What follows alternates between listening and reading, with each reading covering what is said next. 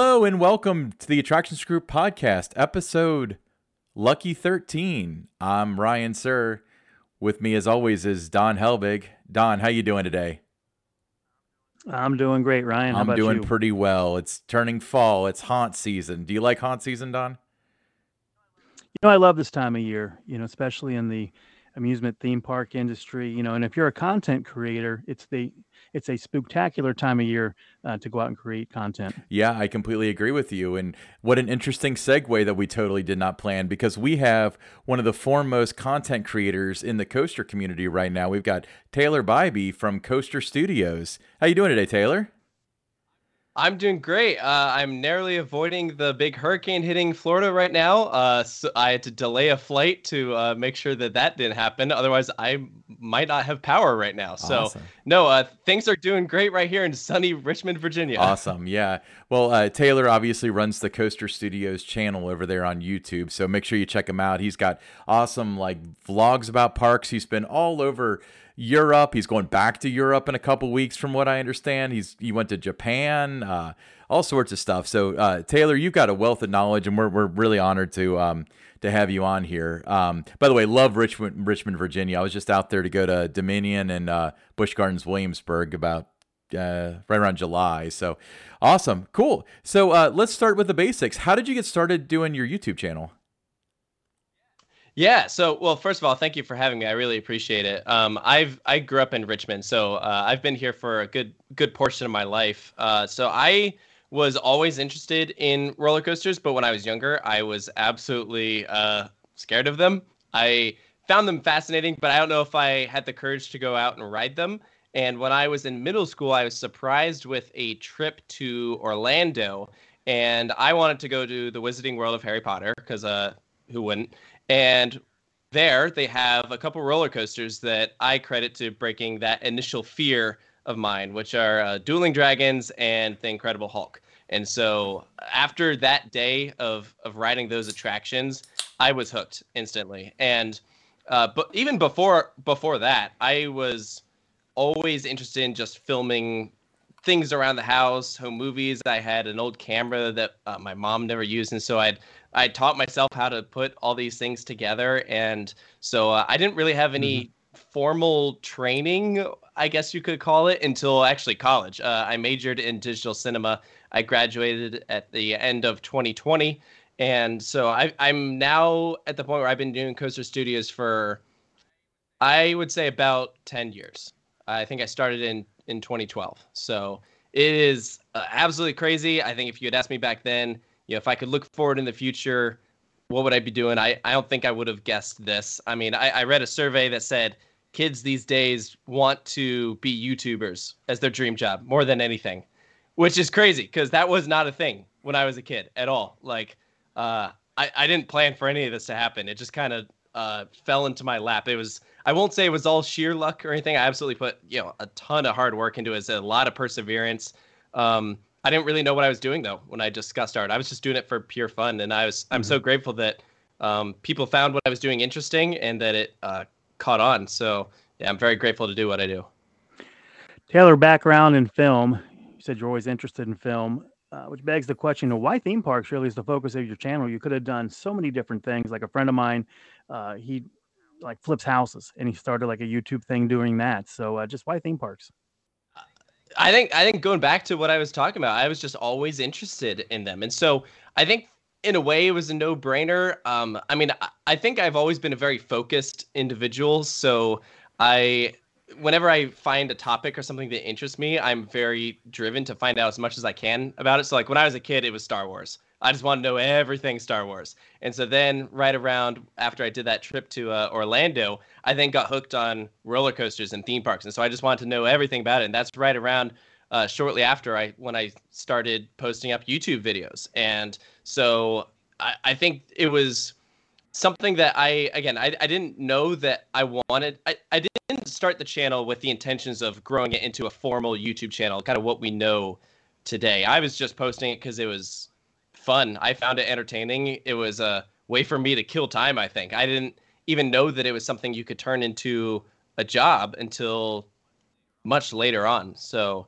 it was it was pretty crazy how everything happened. When I look back on it, I'm like, wow, I there's no way I could have planned for any. Yeah, awesome. Yeah, it seems like you really had a path to success over the time, and you made a lot of good decisions. But let me ask you this: you have a YouTube channel, but I can give that moniker to probably 90% of the people in America.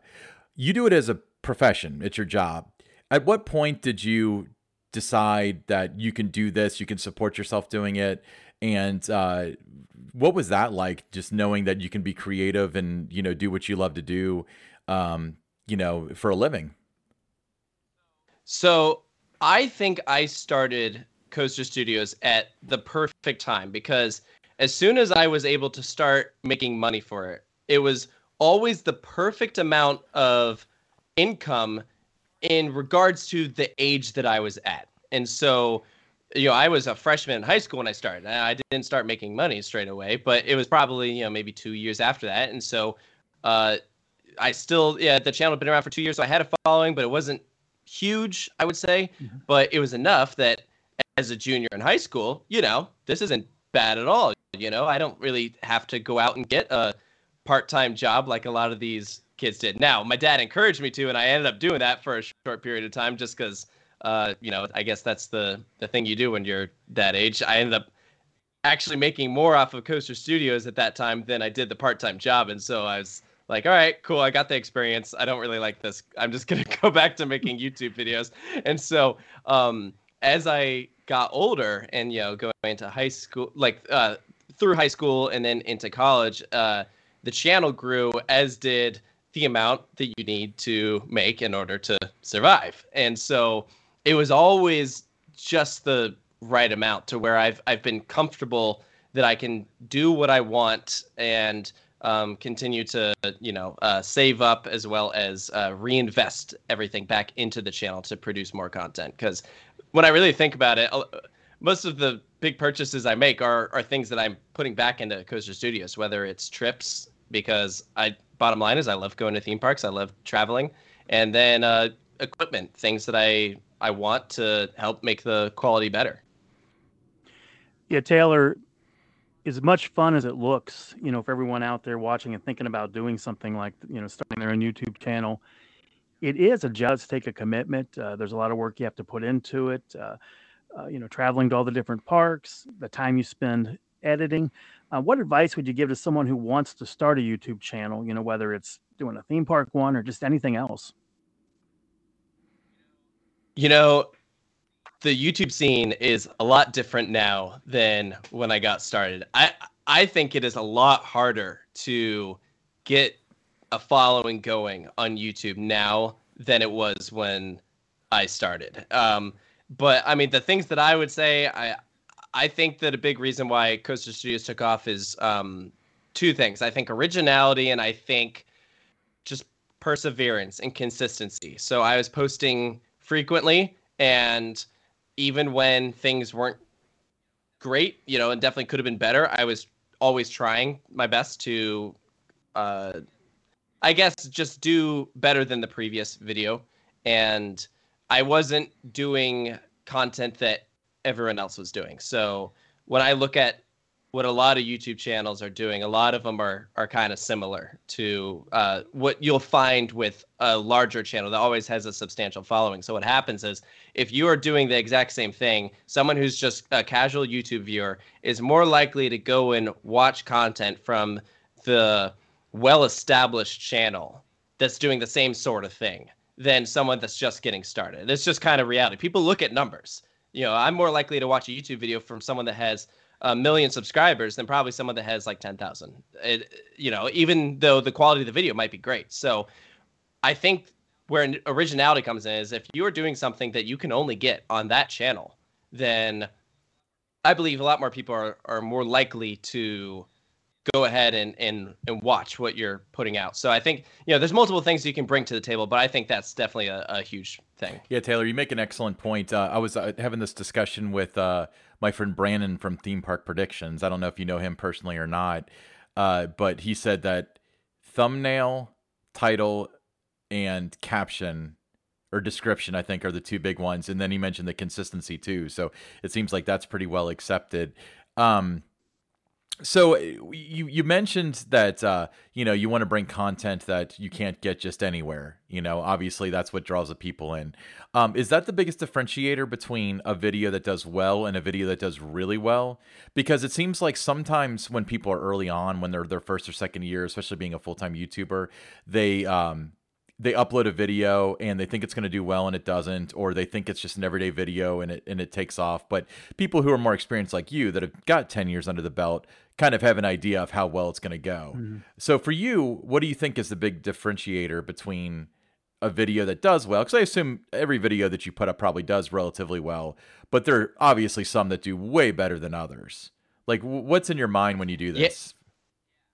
Yeah. Well, first of all, you'd be surprised. I can look at things and take a guess of how well something is going to do, but a lot of the times it is a total surprise when something takes off. Like there's just some things that the YouTube algorithm pushes that you can't predict. So right now I have a video that is, I think it's almost or maybe it just passed 200,000 views, and it was not one I ever would have guessed would have performed as well as it did.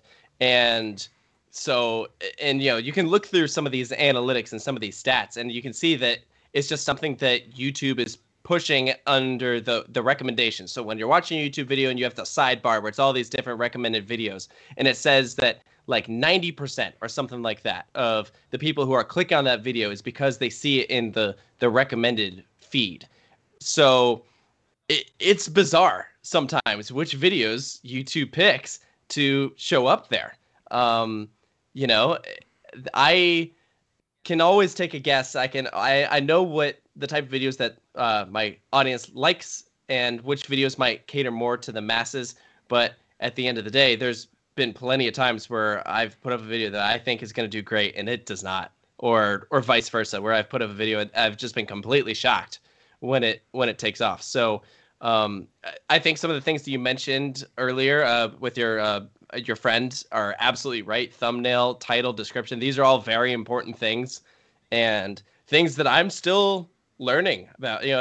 I try to always learn as much as I can throughout this whole thing. I want to keep getting better, but it is whenever you get a new subject or something, and you're uploading it the night before and you're thinking about, all right, what do I title this? What do I put in the thumbnail? These are things that oftentimes you aren't planning out like way in advance. And so sometimes it's a make or break. And there's been a couple times where we've put up a video out and it's just not doing well. And so it's like, okay, maybe I should go change the thumbnail. I should go change the title. And sometimes it makes a difference. Sometimes it doesn't. So it's a lot. I definitely agree with what he was saying, that doing some of those things is a huge factor in that. But also, there's just some ideas and some categories of topics that, by nature, are just going to interest more people than others. I love the Halloween season, but I'll be honest, our Halloween videos do not typically do that well, which is tough because I love them. I love doing mazes and stuff, but sometimes our audience. So let me piggyback on that. So you obviously put a lot of money into, for example, the I like your Dark Coaster cup, by the way, for those of you who are listening. That's really cool. Oh, thank you. I got that at the media event. We got to go in the building. It was so you obviously you've done content in Japan and Europe, and I mean you were gone for like all summer this year. Is the return on investment there for stuff like that, or is that more of the same kind of content, but you're doing what you want to do? Yeah, I'm at an advantage here where I'm always able to get multiple videos from a park. So, if we say we're going to spend $100 on a hotel to go to this place, $50 on a park ticket, and then, we have a rental car and all this stuff for a trip, I'm able to typically get multiple types of videos out of that visit that I would say more often than not, it is able to make a return on investment and ends up being a profit. But that's not always the case. And so that's when doing a road trip can come in handy, because more often than not, I'm able to get content that does really well at one location. It kind of balances out some from others. So whenever I've done a big, I love doing these huge road trips, especially international ones. I historically have always ended up turning a profit from it. But sometimes it takes a while, and it also can be a little tricky because you have to think about it in a couple of ways. You have to think about, one, the expenses to get there, the expenses that when you're actually at the park or the location, and then also the physical time that you're spending. Time is money. The amount of time that you're spending at a park, as well as the amount of time it's going to take to produce content about something. So it's when you think about all of that, it's really tough to kind of come up with like I would say how much you're actually spending and earning, like per hour. Like if you were to really kind of look at it, I think that's a lot more difficult than thinking about it in like a perspective of just overall, okay, if I spent this much going to this location, and when I think about all of the videos we put out from that location, just kind of comparing numbers that way. So, but I mean, I keep a big archive of all the footage we shot, and oftentimes I'm still using footage that I shot years ago. You mentioned the Japan trip. That was in 2019. It's now 3 years later. I'm still, every once in a while using some shots from going to that location. So even if we got to the point where I was, breaking even, or maybe that trip was a financial loss, at the end of the day, I still love it. I'm still glad I went. And so I don't think I've ever done a trip to a location and been like, that was a waste of time. Taylor, let's talk about the content that you create. I know in my position, creating content, for owned and shared channels, there's always a content calendar that, I'm working from, like planning out when things are going to get posted, when. But what about for you? Are you looking like ahead? You have like a certain plan that you're focused on this date I want to post this video, that date I'm going to post that video. You mentioned frequency, like you need to have so many things each week. How does that work for you? Talk about that. Is difficult, but it is doable. It just takes a lot of planning. I'm not the only one that edits for Coaster Studios. My girlfriend Sarah is a big contributor to the channel, helping film and edit stuff. So we'll split the work where we can make a calendar look where we plan out, I would say typically 3 to 4 weeks in advance. We kind of just look day by day, be like, okay, we have this much stuff. And then we have a list, just a big list of all the different categories of videos, all the different things that we want to eventually get to, and coming up with an order. So one thing I pride myself in is I think that Coaster Studios is a variety channel. Not every video is going to appeal to every person, but hopefully there is something on there that will appeal to someone. And so I don't want to post the same type of video every single day. I like to mix it up, do something. We'll do a review here. We'll do a vlog on this day. We'll do some sort of like, we have a bunch of different type of videos, but we're in October, or almost in October. So maybe this one is a Halloween video, and then we'll do a live stream on this week. So it is stuff that we always try to take into consideration, but absolutely there's been times that, we always try and prioritize newsworthy headlines, things that Park just announced, something that people are talking about.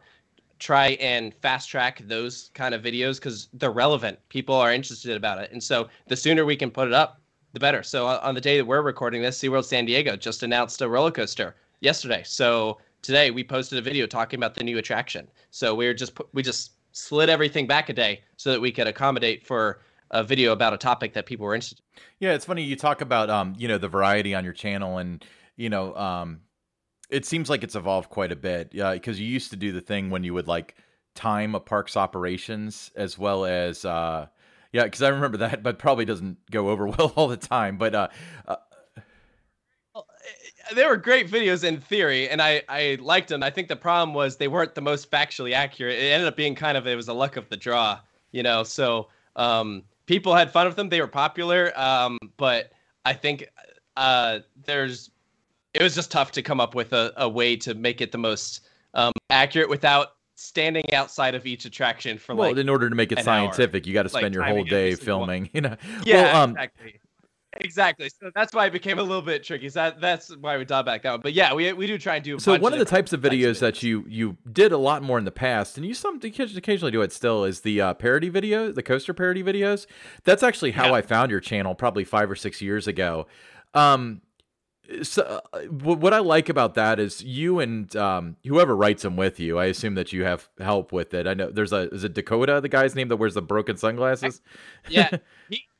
Yeah, he narrates Do them, you? but actually I do all You the do a writing. really good So, job of. yeah, I don't have You do a I don't really have good the voice job for of it. saying what everyone's thinking in a lot of cases. But the I think actually the most recent one is when you did Nickelodeon Universe. Is that the most recent one?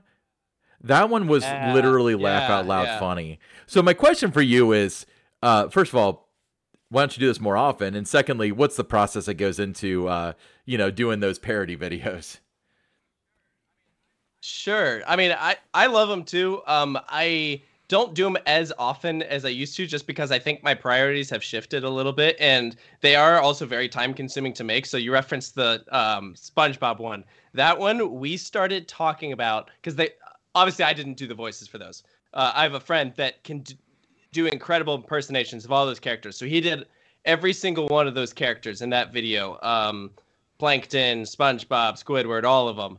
And we recorded it in funny enough, Cincinnati, went in like 2020. And so I was sitting on that audio for a couple of years because I hadn't even been to Nickelodeon Universe when we recorded, but I knew that I wanted to do that. And I'd been talking to him about how great that'd be to do some video where we could utilize his incredible talents and abilities as the voices. And so that one took a lot of planning, and then figuring out how to do, like, we ended up I put all the characters on popsicle sticks because that's like something that they've done in the show, and then I'm in front of green screen kind of moving them around. So a lot of them take a lot of planning, and so as I've gotten busier, some types of videos have just had to take a backseat, and so that ended up being one of them. I still enjoyed doing them, but I love that they are, like you said, they're kind of talking about some of the things that everyone is often thinking. I tried to always be,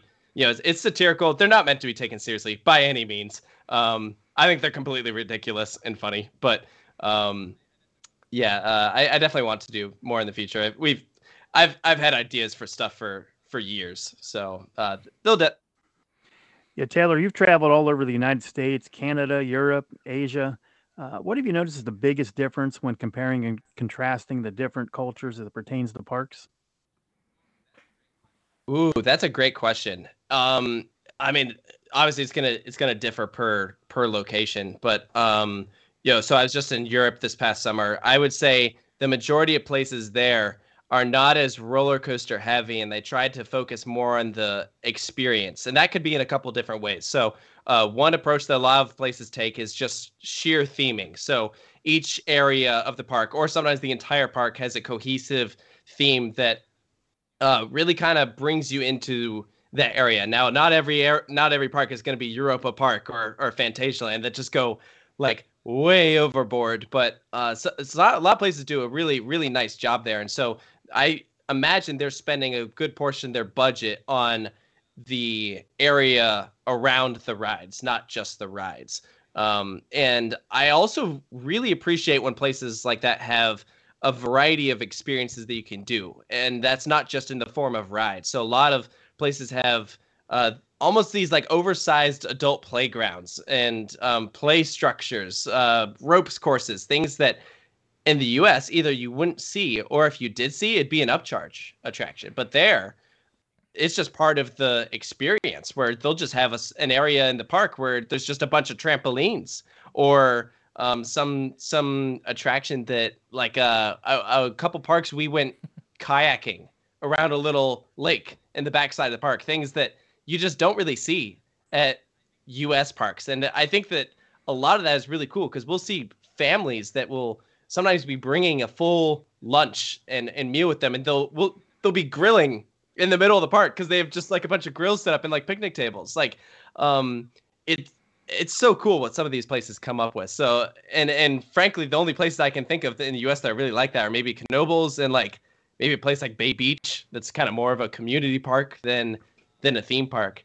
And Asia is a whole nother ball game. So the only country I've done so far there is Japan, but I hope to do South Korea and eventually China one day. Who knows when that'll be? But theme parks there are a little strange, because I think what has happened is the people over there are really gravitating towards an intellectual property or something that they really know. So Disney and Universal are king over there, and the regional parks, from what I've seen, receive drastically little attendance. And so they often way more run down, and attractions are kind of few and far between, where we haven't seen a big new investment in a long time because they just aren't as popular. And so it's a really interesting vibe going over there. It was a couple places we went to honestly felt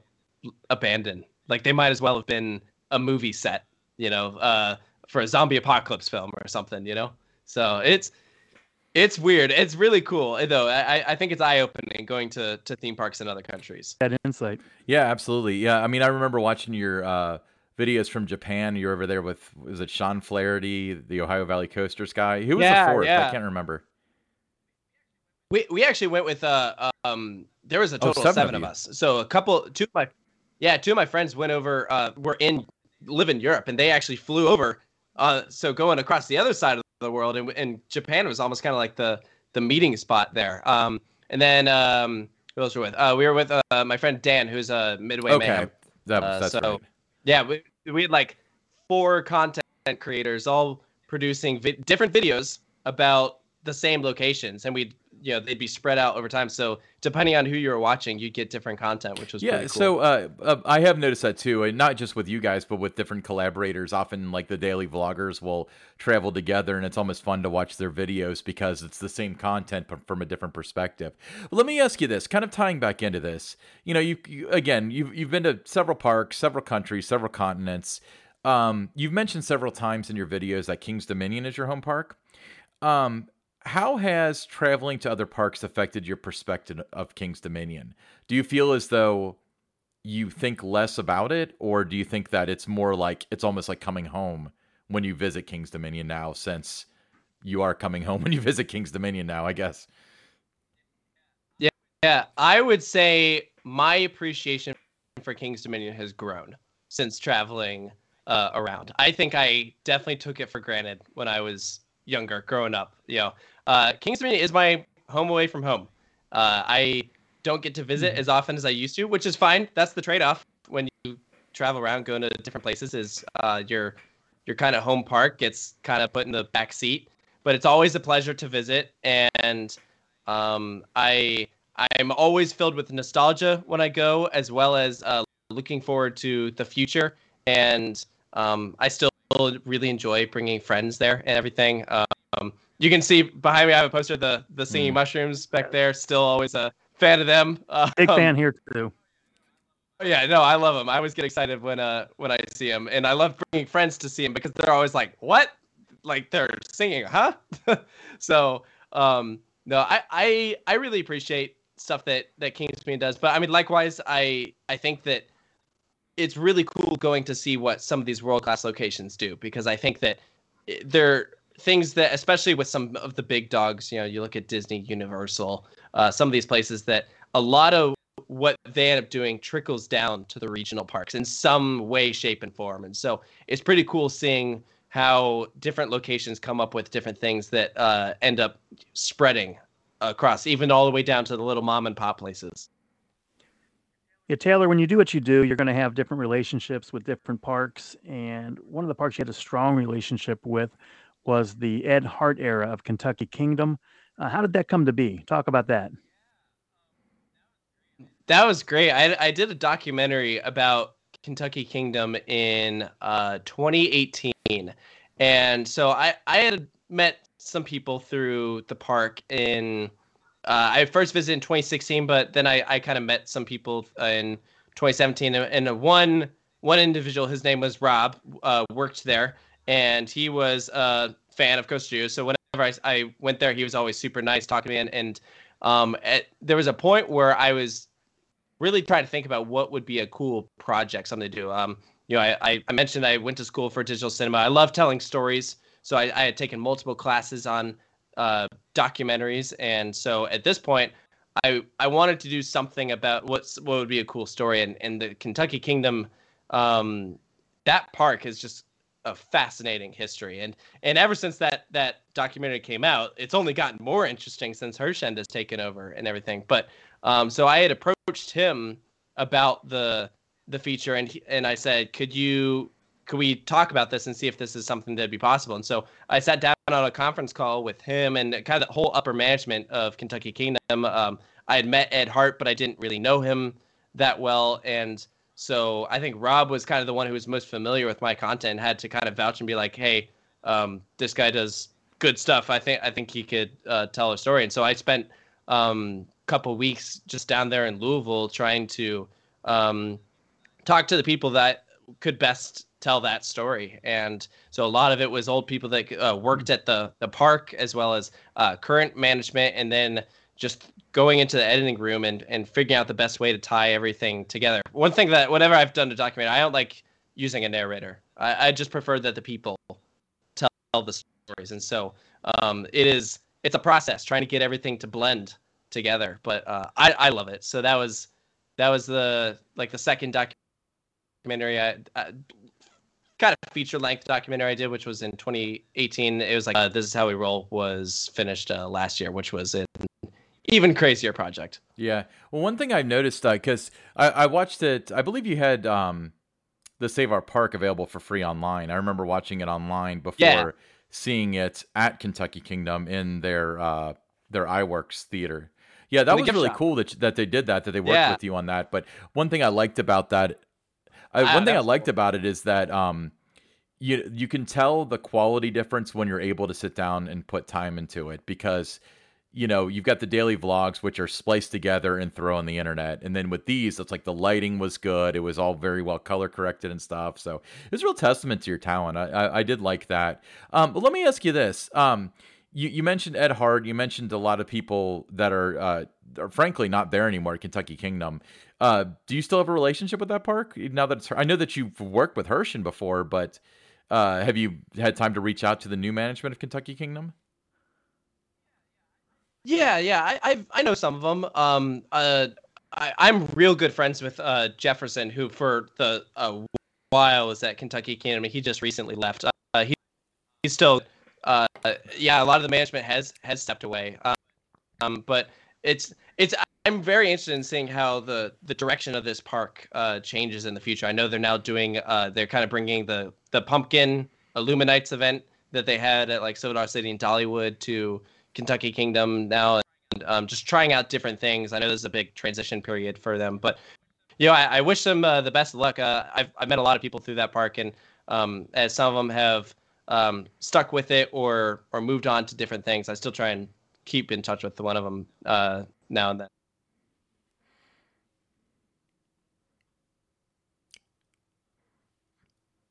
So Don, do you have a question for Taylor?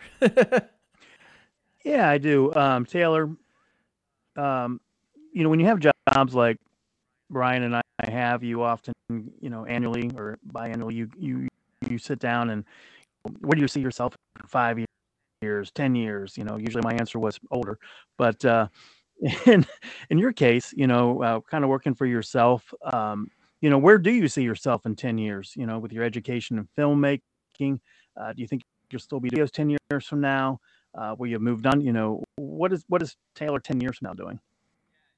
Yeah, that's an interesting question, because I think one thing that I have to even think about is YouTube still going to be a thing in 10 years? I hope so, but it's very possible that there might be a new platform or something that has come along that is a lot more popular. Technology is changing constantly. And so there's always going to be something new that is coming up. I still don't understand TikTok. I don't get it.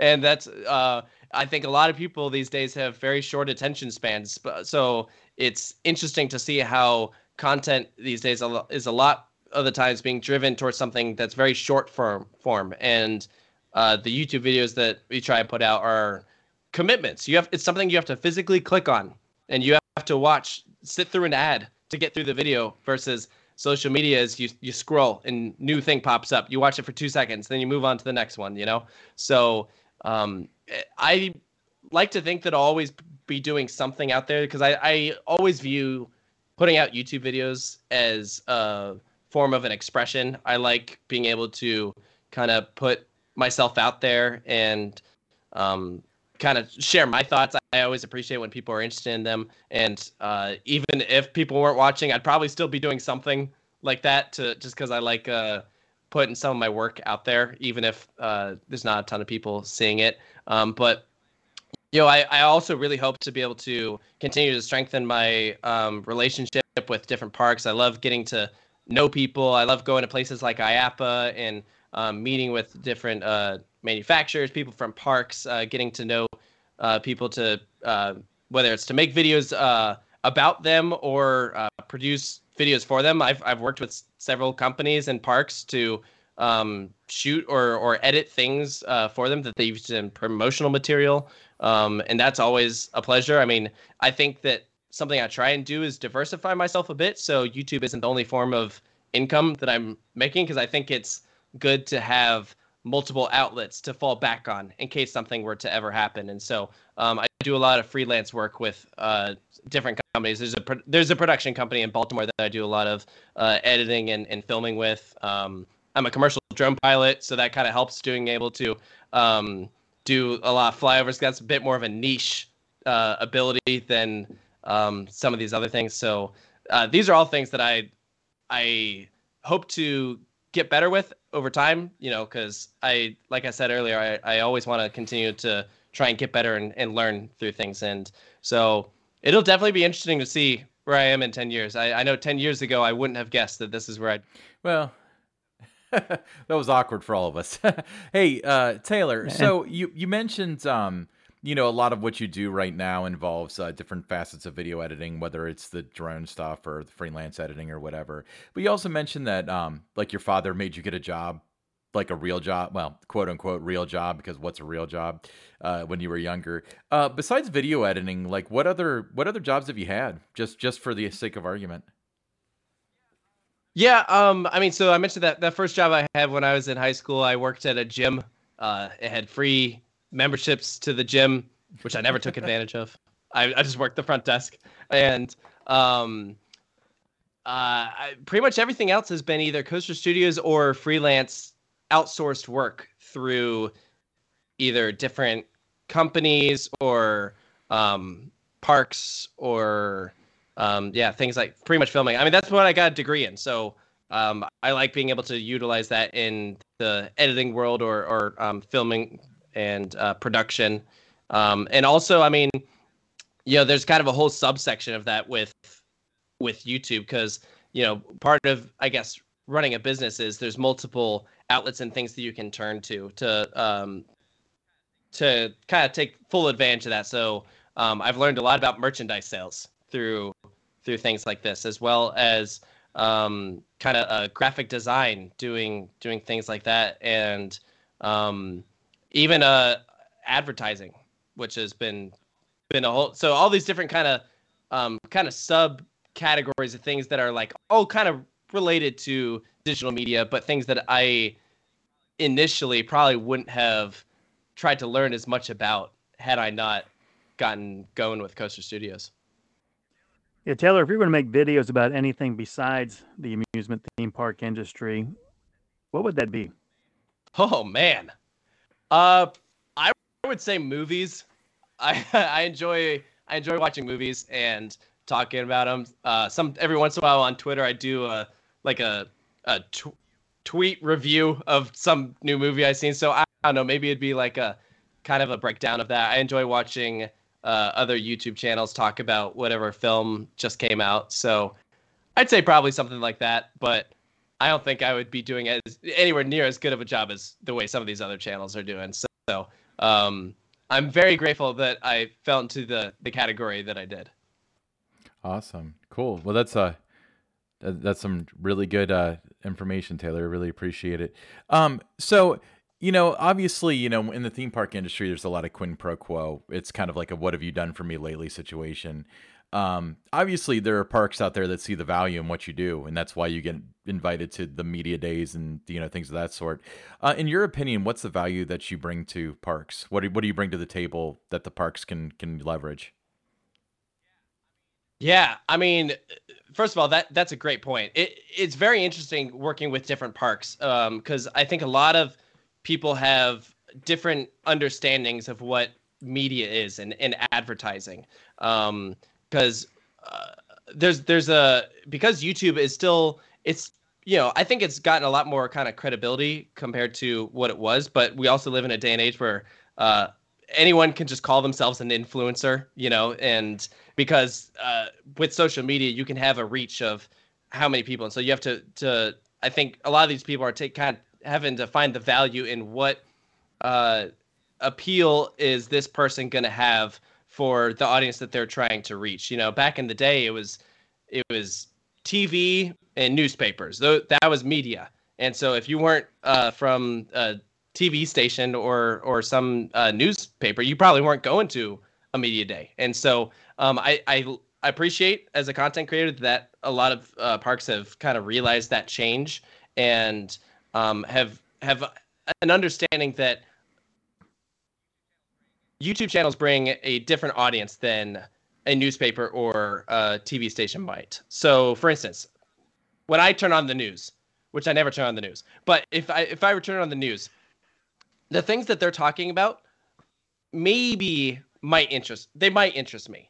More often than not, though, it's something that is very broad or specific that it probably isn't something that I would be really interested in and focusing on. But people who go to a YouTube channel are there because they are interested in that topic. And so they're more likely to go to that location that they're watching a video off of, because the fact that they clicked on a video means they are purposefully dedicating time to watch content about that location. They're actively interested in learning about it versus a news station where something's on in the background. That's not a dig against any TV stations or anything, but it's a different audience. There are people that are going to be more engaged in what is being discussed. So the way I see it is, Coaster Studios has over 200,000 subscribers. That is 200,000 people that are interested in theme parks, 200,000 people that are likely to go out and spend money at that park,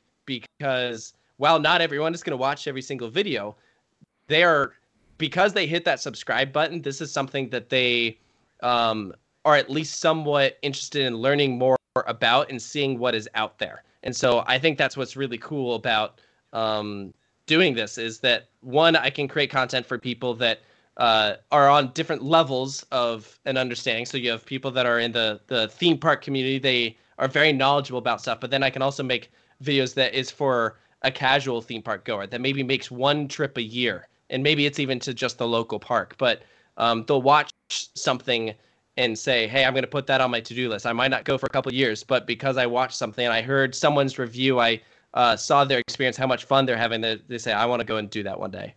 Yeah, Taylor, Ryan and I, we had in previous podcasts talked about this a little bit where, when my career began, it was, you had print, radio, TV, that was the toolkit that you had. And nowadays the printing press is YouTube, with what you're doing. It's Instagram, it's Facebook. It's, people that do a lot of tweeting and things, with these different, enthusiast groups and things like that. And you are reaching that audience that is very interested in what your product is. So, I think there is a lot of value in what you and other YouTubers and, the other influencers, depending on what channel they're working with, do. Well, I appreciate it. I really appreciate that a lot of people, from the park side of things are starting to see that. Every once in a while, I will extend an email out to a park about, hey, I want to come visit here. I want to do some filming. Here's what I had in mind. And every once in a while, you get just a flat out no, where it's like, we don't see the value in what you do. We don't need you. And so, like, again, it's different perspectives, and for some international locations, I mean, maybe that is true, but I think that I can produce the best sort of content when the parks are on board with it and are saying, hey, let's do something that just makes the park look great. Can really highlight a day to be able to show all these different things that they offer. So it's been pretty cool working with a lot of different places about that. Yeah, well, Taylor, you recently released This Is How We Roll, a documentary about RMC. How did that come to be? Talk about that. So that actually started off as my senior project for my school. So in order to graduate with a digital cinema degree at my university, you had to do a big final project, which could have been a short film, a documentary, something like that. And so because I had done films like Save My Park at Kentucky Kingdom, I knew I wanted to do a documentary. I wanted to tell some sort of story. And because I had all of these different connections and people that I had met through the industry, I wanted to do something that was specific to the theme park world. And so, I had a list of different ideas and stuff like that. And I was kind of amazed that there wasn't some sort of feature about the story of Rocky Mountain Construction, because I was a big fan of their attractions, but their story that I knew at the time was very interesting, where they were pretty much nothing 10 years ago, and now they're making the hottest stuff in the industry. And so I was like, I just want to know how that even happened. How did that come to be? And then knowing Fred and Alan, what kind of people they were, I'm like, this has the potential to be a pretty interesting story. And so I had reached out to Amy, who's Fred's daughter, about this, and she kind of talked to the RMC team, and the thing that she came back with was, we've been wanting someone to tell our story, and we didn't know how that would be, if it would be in the form of TV. I think she said that some station had come out to do some feature, but it ended up being more like a drama where they were trying to like fake stuff, and it was like they just weren't really vibing with it. And so she was like, we've seen your stuff and we think that you'd be a great person to tell the story. And so at that point, that's when it was like, okay, let's try and figure out how we can make this the best that it can possibly be. Because at the core, I'm a fan. I'm a filmmaker who just wants to tell the best story that possible. And so because I think I had an understanding of RMC, I knew already some people who'd be great to talk to. And to one person, you then learn about, oh, well, this happened involving this person. So now it's, okay, let's go talk to this person. And so then it ends up becoming this web of people who all kind of tied in with this one central story. And so it was an incredible project. It was a huge undertaking. I think I started it in January or February of 2020, and then it debuted towards the end of 2021. So it was like a year and a half, I think, from start to finish. And all that was while still running a YouTube channel. I mean, for a while, Coast Studios definitely took a back seat, where there'd be sometimes a week or more without posting anything, because I was trying to focus on doing this. But the end result was fantastic. I mean, the amount of miracles and things that came together to make that documentary happen was outstanding. Yeah, very well done. Yeah. Thank I mean, I watched it as well, and it was it did not give the vibe of YouTuber. It gave the vibe of filmmaker. So congratulations on that. Yeah. So on that subject, Thank you. You debuted it to the RMC people at Lagoon Park, right? Silverwood. Okay. Silverwood. Yeah. So you debuted that at Silverwood, and we mentioned that Save Our Park was shown on loop at Kentucky Kingdom. How does it feel to have the parks involved in your filmmaking? That's got to be a really cool feeling. Yeah, it was very, very cool. Silverwood, we worked with a lot of different parks to make This Is How We Roll, but Silverwood was the best by far. I mean, first of all, they're 10 minutes away from RMC. And so Silverwood is the RMC park. Even before they had Stunt Pilot, that was where they had all their prototypes in place, and Fred had a hand in so many different things at Silverwood. Every single roller coaster he was somehow involved with. He built the entire water park. And so because he did maintenance there. That's just how he got started, was just construction. And that's not even what he was hired to do. It just kind of ended up happening that way. And so it's really, really cool to think about that. And so the team there at Silverwood was 100% on board with it. And so when the film was in its final stages of coming together, I was at Stunt Pilot opening, just capturing a bunch of different footage of this. And so I was talking to the guy from public relations, and who at this point I'd gotten to know pretty well. And so I'm like, what do you think if we premiered this at Silverwood? It's that way everyone from RMC could come out to see this, and we just have a showing in the theater there. And then afterwards, we all go and ride Stunt Pilot. And I was like thinking, this is gonna cost a fortune, and because like I had to spend a decent amount of money to make this film happen, but also I was just straight out of college, and so I'm like, I think this would be really cool, but let's see, and they're like, let's do it, like 100%, like they were all about it. I think in their eyes it was a big also free publicity, which it was. Silverwood was a kind of the anchor of that film, but it was just a really, really cool opportunity that, I mean, everyone came out in their tuxedos, and we had hors d'oeuvres, and then everyone got up on stage, talked about the film.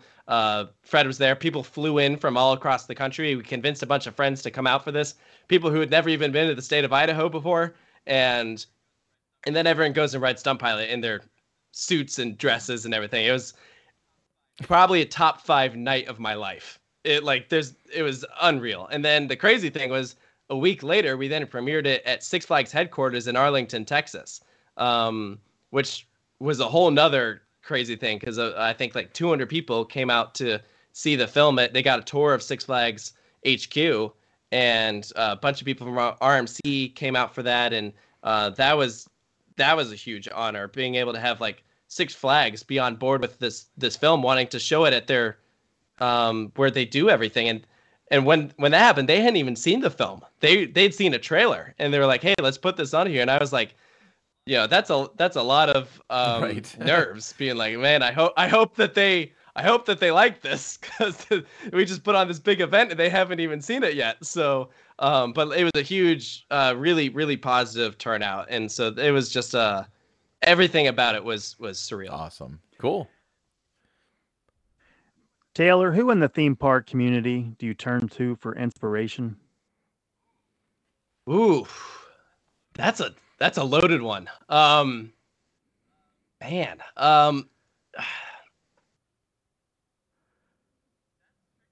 that's tricky, because like, I'm friends with a lot of other content creators, but I wouldn't say that I necessarily use any of their content or anything that they do as inspiration for mine. I think I've always tried to do my own thing, and not try and kind of worry about what other people do. I think instead I would say there's people that when I see their stuff, it drives me to try and work harder and do what I do, but and do things that are I would say even better than before, or just things that I can do to become the best version of myself, maybe. So like, I think of someone I admire is a friend of mine, Ryan, who does El Toro Ryan. His videos are incredible, very, very detailed, things that I would never do, but I see the effort and things that he puts into his videos, and that just makes me want to work harder to do mine. Not because we're competing, but because I mean, honestly, anyone can subscribe to anyone on YouTube. You aren't buckled down. You aren't told you can only watch one YouTube channel, But I appreciate it when other content creators are doing like such good stuff that I'm like, yeah, I want to go out and do good stuff myself. I also look at people that do like a lot of filming and advertising for parks. I see like Devin Olson and his group that just do like the amazing filmmaking, like promos and ads for parks. They do really good stuff. So like, I see his stuff and I'm like, I want to get better in the filming department and things like that. So there's a lot of really talented people out there. That's for sure. All right. So Taylor, there are a million YouTubers out there. All right. Only one I know of has debuted a movie they made at like the Six Flags headquarters. So with that being said, obviously you have been pretty good at creating relationships with a lot of the parks. You mentioned Silverwood, and I know that like when you made the RMC documentary, you were at Dollywood when they were closed to film Lightning Rod and all sorts of stuff like that. How did you go by creating these relationships, and how do you maintain them currently? Yeah, I think IAPA is definitely a big thing. I cannot emphasize enough how cool it is to be walking around the show floor, and here's everyone from this industry that I love so much all in one place. And I'm a pretty outgoing person. I love talking with people. So I know at the end of the day, a lot of people are there for IAPA because they're there to buy and sell. So I'm not necessarily the target audience for some of these places because I'm not a buyer or a seller, but I am there to build relationships with people. I love just getting to know a lot of these people. So, if it's a company or a park, something that I admire, I love meeting the people who are behind that and get to make it happen. And so I think also sometimes, you guys know how it goes. You talk to one person, they say, oh, you got to meet this person. And then you just kind of build your network that way. And as for maintaining it, I think nothing is stronger than when you're going out there to wherever it is and you're visiting them, you're following up on that location. So if it's a park that people at, being able to follow up, it's as quick as saying like, hey, I'm going to be there. I'd love to say hi. I'd love to, or maybe if it's a video I'm making, I'd love to do this here. And then you can kind of further that relationship that way. Or, if it's a place that you can't visit as much, even keeping up with social media. I mean, there's people that I know at parks that have worked there for years, places that are far away. I don't get to visit as often, but whenever I do, I love hitting them up, being like, hey, I'm gonna be in town. Let's get together. Let's do this. And that's pretty cool. I love that this community is so huge and global, but it feels so intimate. It's everyone knows everyone, and everyone's located in different places. I think that is the coolest thing. Yeah, Taylor, 200,000 subscribers you mentioned. You're regular with the content. So obviously when you go to these different parks, you've got a pretty good following. You get recognized. So do you enjoy that notoriety? I do. I always enjoy talking with people who are fans of the channel. I try not to let it go to my head because I think in this, with the way that kind of fame gets to a lot of people, and so I try to keep myself humble and think about that. I definitely would not be where I am if it weren't for these people. So I really appreciate whenever people come up and say hi.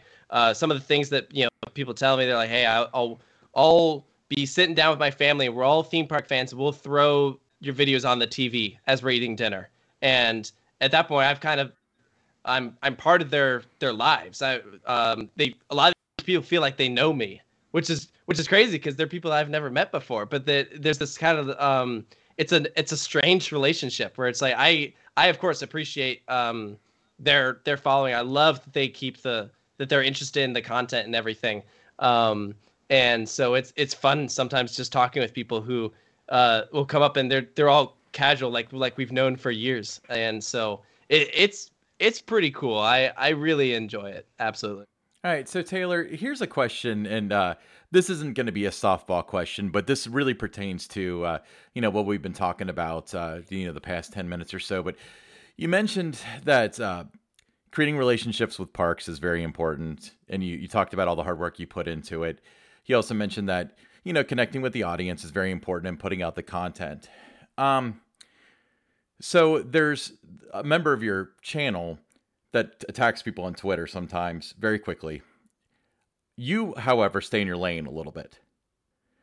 Do you worry about that affecting your relationship with parks or chains or anything like that? Well, I'm not sure I would use the word attack for what you're describing. I think that there's a difference between and opinions and staying with what you believe in and defending those thoughts. And I think that's different from outright trying to start something. I personally do not really involve myself with anything that I guess could be considered a sensitive topic, things that people are, like what are the things that people say? It's like a religion, politics, sexuality, anything like that. I typically just try and keep everything theme parks and roller coasters. But, I say props to people who are passionate about what they believe in, and they're willing to stand up for their beliefs.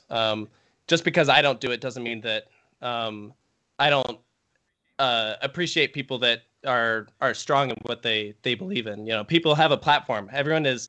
It's kind of like what we talked about. In a way, a lot of people are influencers, and a lot of people are just trying to make a difference and make the world a better place. And some people have different perspectives and ideas of what would that you is. say that since you seem to be like, the attraction to you is that you seemed like a nice guy, and no matter who you are, you could probably get along with them. Do you stay out of that sort of stuff by design, do you feel like, or do you do it specifically because you don't have the interest level and the passion level that others do? Not that, different social issues or whatever aren't important to you. That's not what I'm saying. But I'm saying, like, do you feel as though, like, the Coaster Studios Twitter is not an appropriate channel to express those things? Or do you think that you, being Taylor, do not have a desire to tweet about it? Like, where's the separation there? I would say it's a bit of both. So I would say that on Twitter, that is my personal Twitter.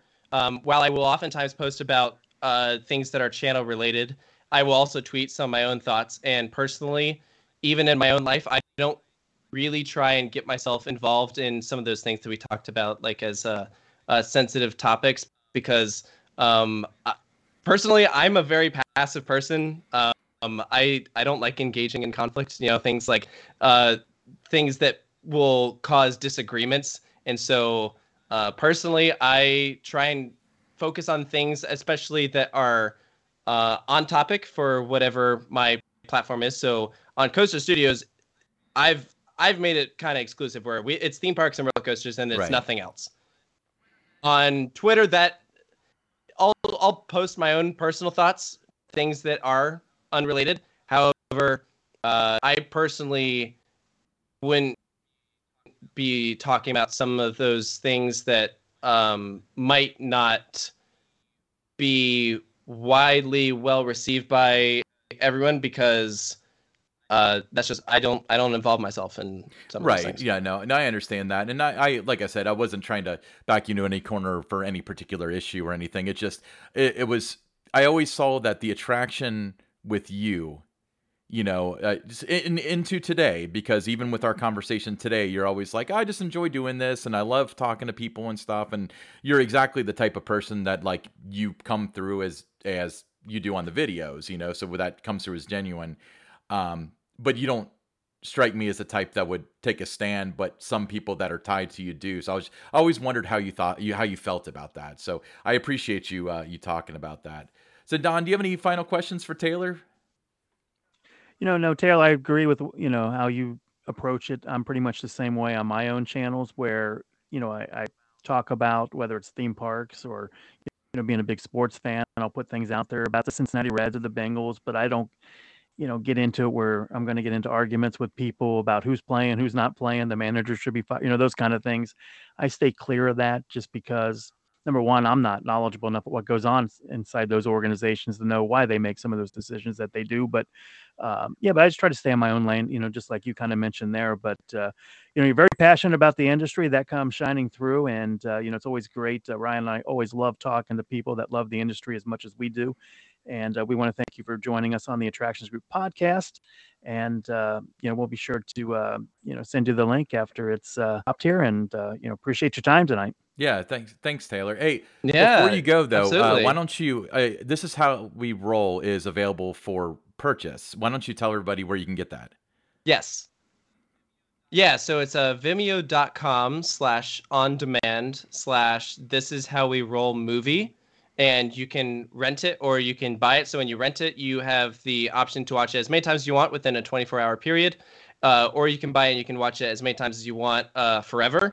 And that also includes some fun behind-the-scenes content. There's some features where we're sitting down talking about the making of the film. There's a full commentary. That's awesome. Some fun stuff like that. You did a fantastic job on it. We love it. So just since we talked about it, Save Our Park, where do you watch that? Yeah, so Save My Park is available on YouTube. If you just look up Save My Park documentary or Kentucky Kingdom documentary, Awesome. you can see that there. And I don't believe they still show it at the Kentucky Kingdom gift shop. Otherwise, I'd say you could go in the park and watch it there. But I think after Herschel Yeah, took over, moved- And they did that more. Taylor, if they're not already subscribing to your channels, following you on your different channels, where can they find you? Coaster Studios on YouTube, Facebook, Instagram. Instagram is, I think, Coaster_Studios. Twitter at Coaster Studios is my association there. And I would really Awesome. appreciate Well, the we'll follow. put your Thanks again for your information time. in our description. So anybody who's not familiar with Taylor, who if you listen to this podcast, I'm sure you are, but if you're not, then check the description because you can find his social media as well as a link to his YouTube channel. But thank you so much, Taylor. Awesome. Sure thing. All right, and Thank you, coming guys. up in future podcast, foreseeable future, we have Tom Rebbe from the Philadelphia Toboggan Coasters Company. He'll be joining us. John Keeter, you might be familiar with him, big Kings Island fan. He's got a coffee table book that he's put together that kind of chronicles the park's 50-year history. That'll be available at the park soon, so we'll be talking to him and looking forward to that. Awesome. Well, thanks again, everybody, and we'll see you next week here on the Attractions Group Podcast.